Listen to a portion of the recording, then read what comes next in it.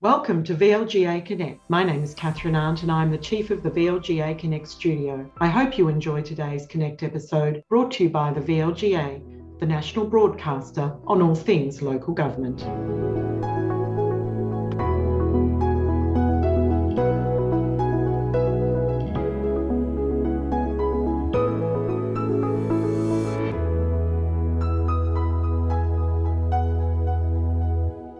Hello everyone, it's VLGA Connect Governance Update time, brought to you as always by Hunt and Hunt Lawyers.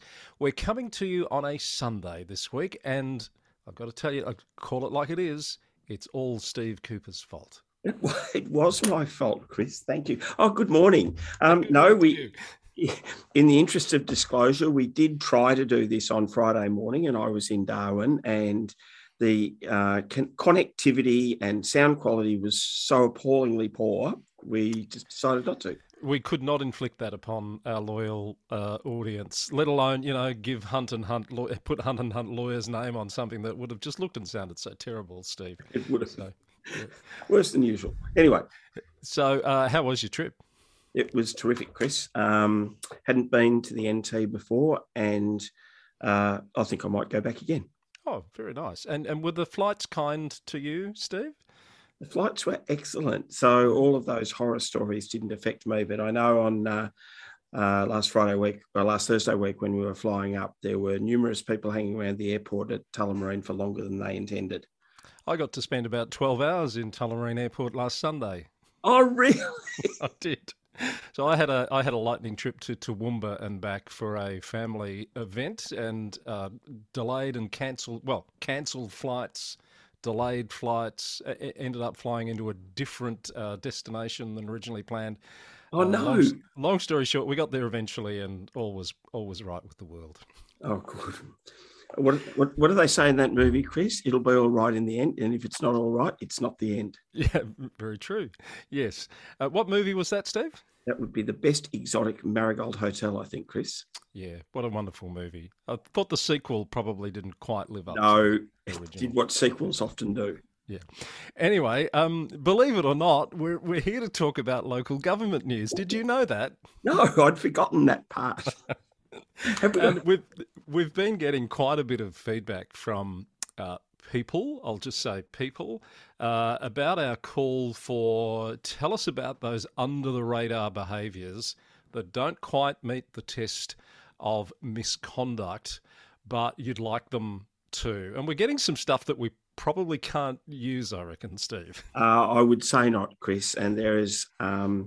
Look, the interesting thing is, though, a lot of what we're getting could have happened at multiple councils. So we're not necessarily picking a particular location or identifying a particular location, but we'll need to do a little bit of work to make sure that we talk about the themes that are raised rather than the particular issues and de-identify, because we did say right at the start that do no harm is really critical. But also, Chris, if anyone has any tales they'd like to let us know about for this purpose. As you say, the under-the-radar behaviour, that would be good.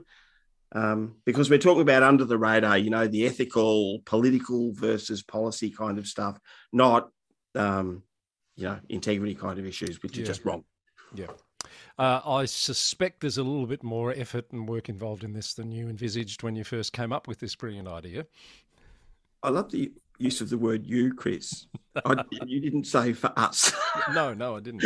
No, I'm putting it all on you. Thank you. Now, there's been a bit of news this week that we'd like to unpack. Some pretty exciting news, I thought, out of Barwon Water, of all places, which has teed up a deal with 4 councils, Greater Geelong, Queenscliff, Surf Coast and Golden Plains, to take, I think it's 40,000 tonnes of organic material from their curbside collections and turn that into agricultural byproducts as well as renewable energy. This is a massive deal and a big step forward, as they say, for the circular economy, Steve. I think it's terrific, Chris. And the fact that all the water authorities have to meet a range of sort of, social objectives as well as just delivering water. Obviously, it meets a need for Barwon Water, but for those councils to collaborate with an authority in that project is just terrific and bodes well for the future.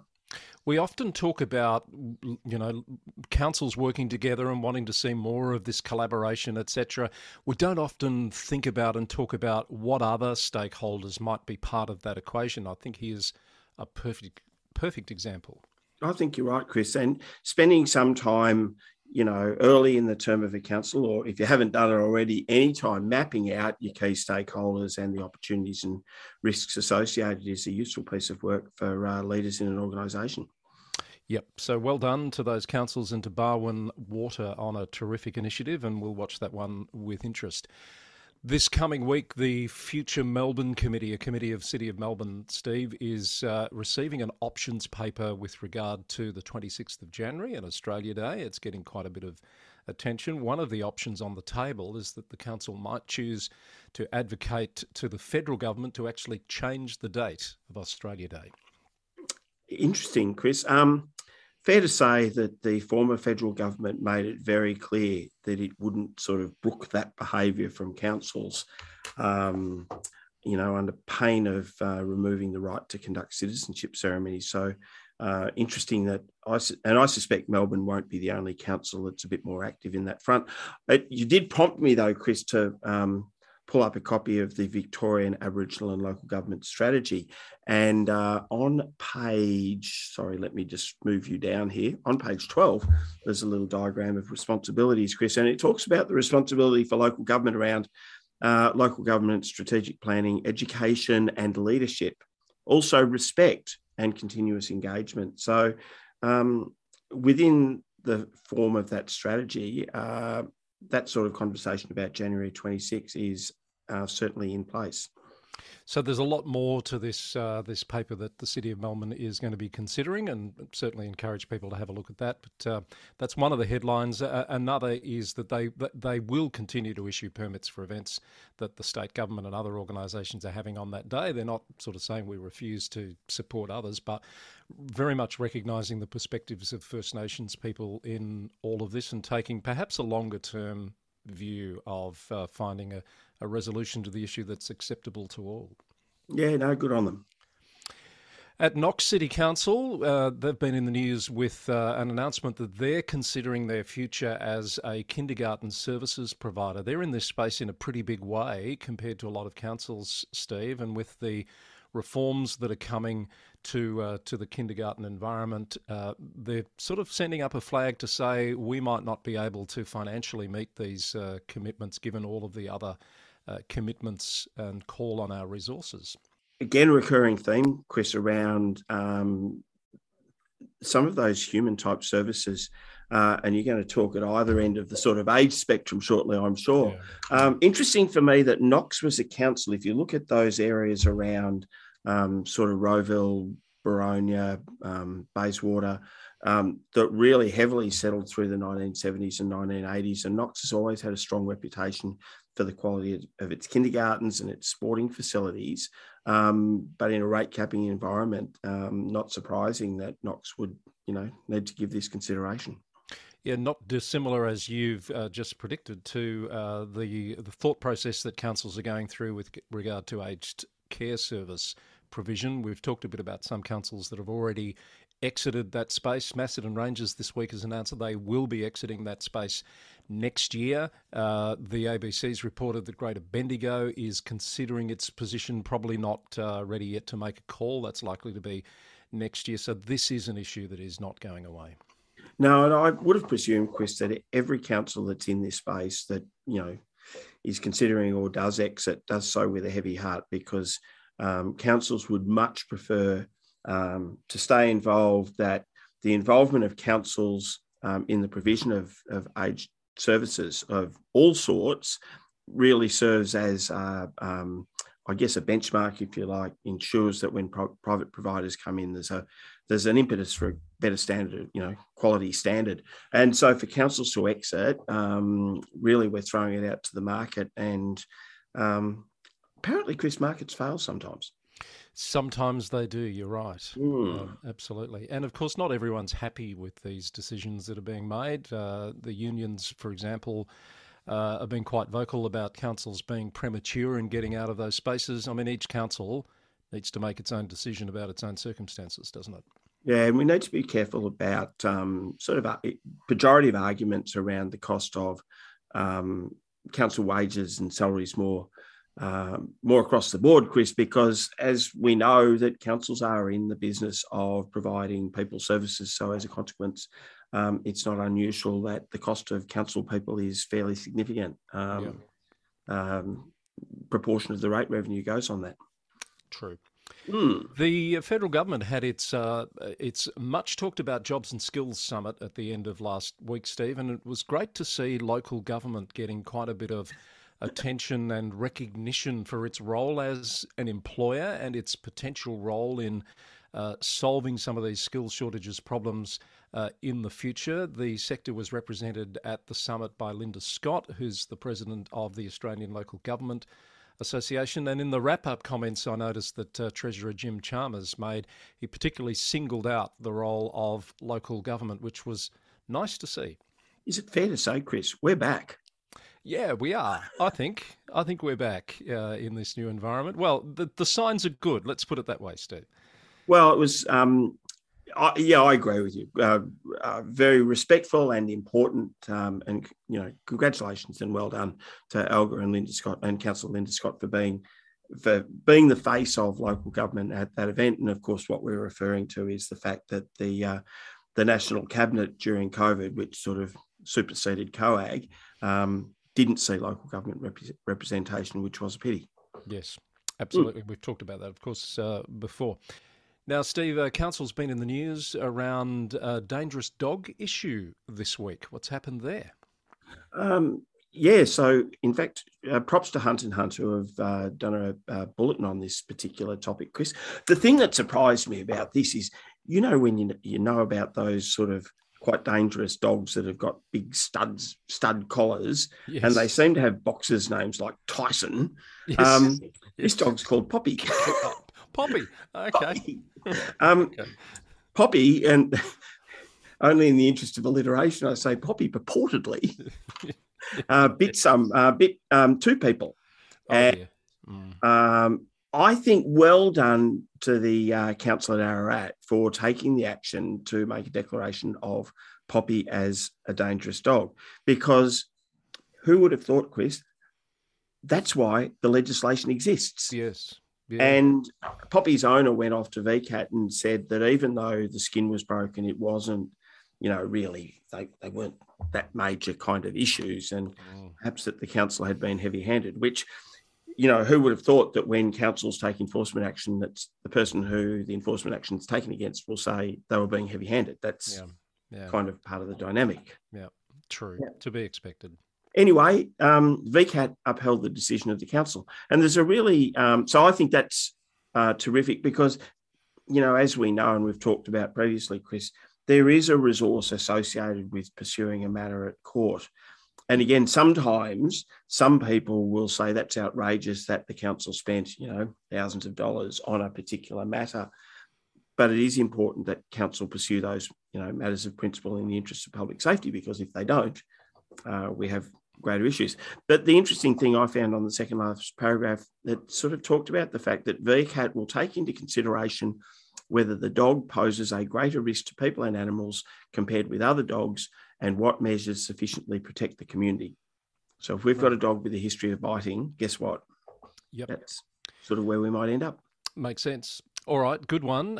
Thanks, Steve. Now, another thing that's been in the news involving councils this week is a bit of a serve from Quit Victoria, where the head of that organisation has suggested that councils could be doing more to help promote the dangers of secondhand smoke. And I think Ballarat was particularly singled out for attention with regard to signage, and the message is really that councils need to do more to promote that in those locations where you can't smoke, you also can't vape, Steve. Not sure what to think of that. And I don't want to be, what's the word, Chris? I don't want to be too partisan on it. I think Quit probably makes some really good points. And I know I've seen quite a bit of social media activity from Dr. Sandro De Mayo at Vic Health, really talking to the risks associated with vaping. It is a live issue. Let's be clear too, though, that changing local laws does take a bit of time. and councils need to be well founded. So, yes, it's a shot across the bow. I would have presumed that councils will take notice of it, and in the areas where they have a bit of influence or leverage, I think you'll see more of that in future, not only local laws, but perhaps occupancy agreements and so on. Very sensible and balanced response to that one, Steve. Thank you. Well, what's the point, Chris? I mean, we can get all, that's right, about it, but really, people shouldn't vape when there's other people around, No, true. Actually, maybe we could just start by encouraging proprietors of organisations to ask people to not do that inside. Thank you. And see how it goes. Yeah, that sounds reasonable.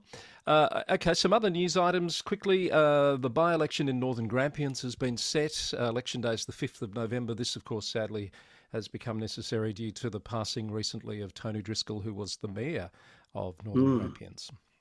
Yeah, we'll watch this space, and hopefully there'll be a good turnout, because I would have presumed that previously Tony was such a influential and well-loved local councillor that people would tend to take the view, why would I stand? We've got Tony. So it'll be interesting to see who pops up. It will. In New South Wales, there's a bit of excitement because the rate peg is being reviewed. The minister is supporting this process to have a look at the peg, which resulted in a 0.7% of 1%. Let me try that again. A 0.7% increase for this financial year against inflation, which they're tipping to hit nearly 8% by the end of the year. So understandably, councils are pretty upset about that peg. Costs. Yeah, and that whole process is going to be reviewed.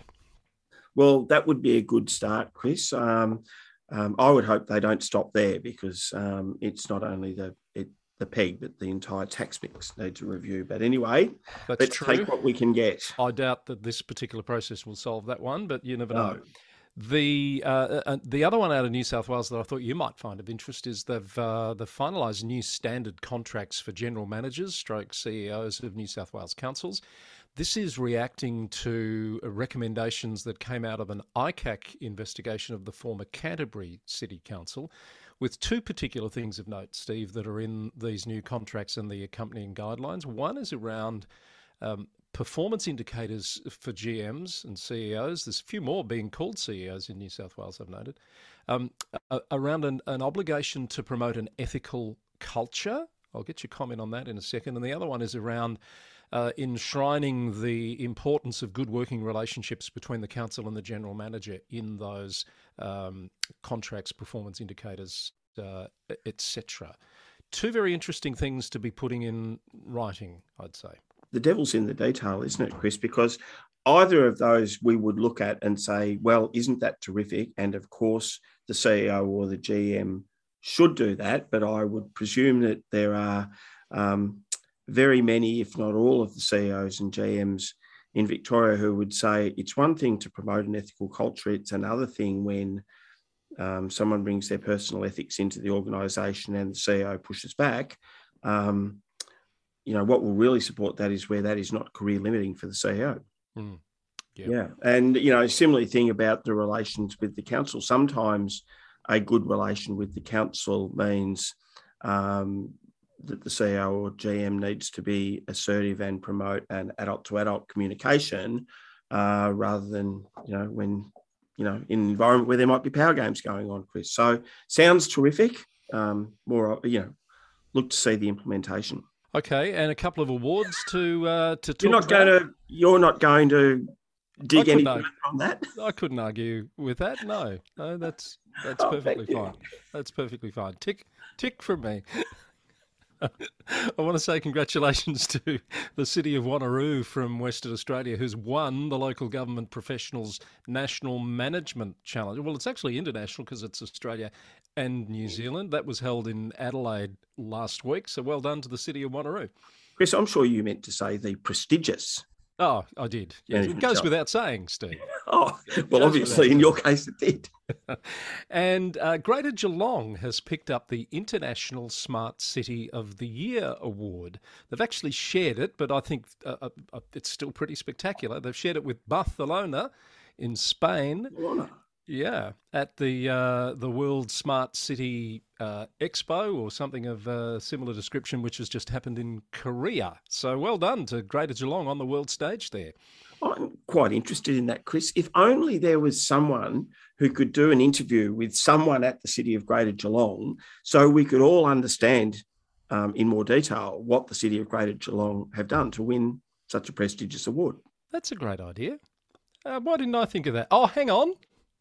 I think I already did think of that. And Really? yeah, we're trying to line something up for the roundup. Absolutely. That would be terrific, because I don't know, Chris, about you, but I sort of see smart cities and think that there is a whole lot of technology out there we could use better and, get better use of resources and people.